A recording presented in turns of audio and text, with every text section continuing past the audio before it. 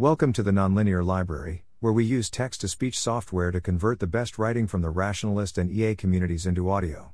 This is Judgments Often Smuggle in Implicit Standards, published by Richard Ngo on May 15, 2023 on Less Wrong. Our brains often use sleight of hand to hide fear-based motivation behind a guise of objectivity. This is particularly linked to the word good, which does a lot of work in a lot of people's psychologies. For example, people often think that they, or their work, is not good enough.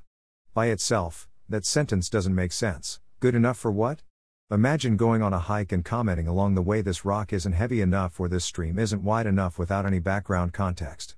That sounds bizarre, and rightly so. The relevant threshold is very different depending on the context of the judgment. In other words, judgments are inherently two-place functions. They take in both some property and some threshold, and evaluate whether the property is above the threshold. Of course, people often don't need to make the threshold explicit. If the reason you're gathering rocks is to anchor down your tent, you can just say this rock isn't heavy enough without further elaboration, although even then, miscommunications are common. Heavy enough to withstand a stiff breeze? Or a gale? Or a storm? But most judgments that people make of each other or themselves don't have a clear threshold attached. Think of a girl standing in front of a mirror, saying to herself, I'm not beautiful enough. Not beautiful enough to win a modeling competition? Or to convince a specific crush to go out with her? Or to appear in public without people making mean comments? The part of her mind which is making this evaluation doesn't include that criterion, because it would weaken the forcefulness of its conclusion. It just spits out a judgment which feels like an objective evaluation, because the threshold is hidden. The same is true if she just thinks, I'm not very beautiful, not top 1%, 10%, 50%? What makes any of these thresholds important anyway? Making the threshold explicit isn't always going to change the judgment, but it'll often make us realize that we're holding ourselves to an unreasonably high standard. Here's an exercise which might help, by nudging you to do the opposite. Think of the world, the whole thing, the beauty and the horror, the joy and the tragedy, and say out loud to yourself, everything's okay, in comparison to how bad things could be. No matter how bad you think it is now, it could all be much worse, right? Think of the satisfaction you'd feel if you thought you were on track for that much worse world, and suddenly learned that you were in our current world instead. Now say the same about your life, everything's okay, in comparison to how bad it could be. Imagine the version of yourself who'd love to be in your position, and how they'd feel if they learned that they could. Lastly, try both of those again, but thinking about the future, everything's okay, no matter what happens from now on.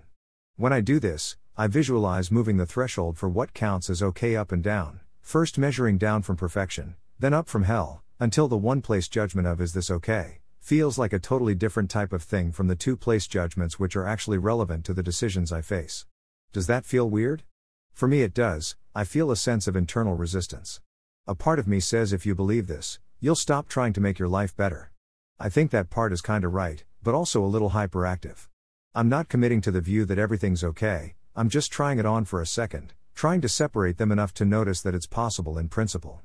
I notice that this resistance part feels a kind of frantic nervous energy at the thought of not applying high standards to myself. In other words, it feels fear-based motivation to constantly aim high.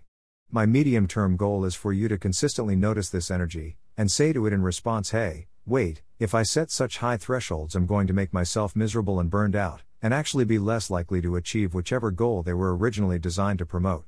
And in order to do that, you need to realize that high thresholds aren't a part of reality. They're a part of your motivational strategy, and one that may well be counterproductive.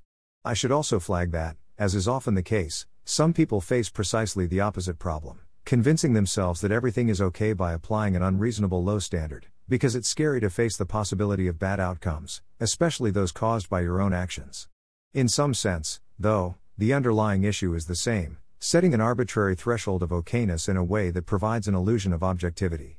So as an additional exercise, I recommend saying to yourself everything could be much better, no matter how good it is now, while imagining learning that the current situation is either much better or much worse than you thought, and seeing what resistance comes up. A similar phenomenon commonly arises with the word should. That's also a two-place function. You should do X in order to achieve Y without specifying the goal. What does a should imperative even mean? This is a little more complicated, because the way that morality is implemented in human brains is via making should seem like a one-place function. Or in other words, no matter what else you're trying to achieve, your brain tells you that should also try to be good. And now we're back to the same question, what does it mean to be good? And why do our brains keep pushing us towards it? My best guess is in the next post. People often ask me whether I'm feeling optimistic or pessimistic about progress on AI alignment or governance. But that question feels unnatural to me. It's like asking a car racer how his engine feels, as a proxy for how likely he is to win the race. The answer is that most of the time my feelings are humming away as close as I can get them to the RPM which lets me move fastest and take corners most gracefully and accelerate hardest out of every twist in the road. And that'd feel approximately the same if my credence on things going badly were half or double what it is, with some exceptions for times where I've decided to sit down and reconsider my overall strategy.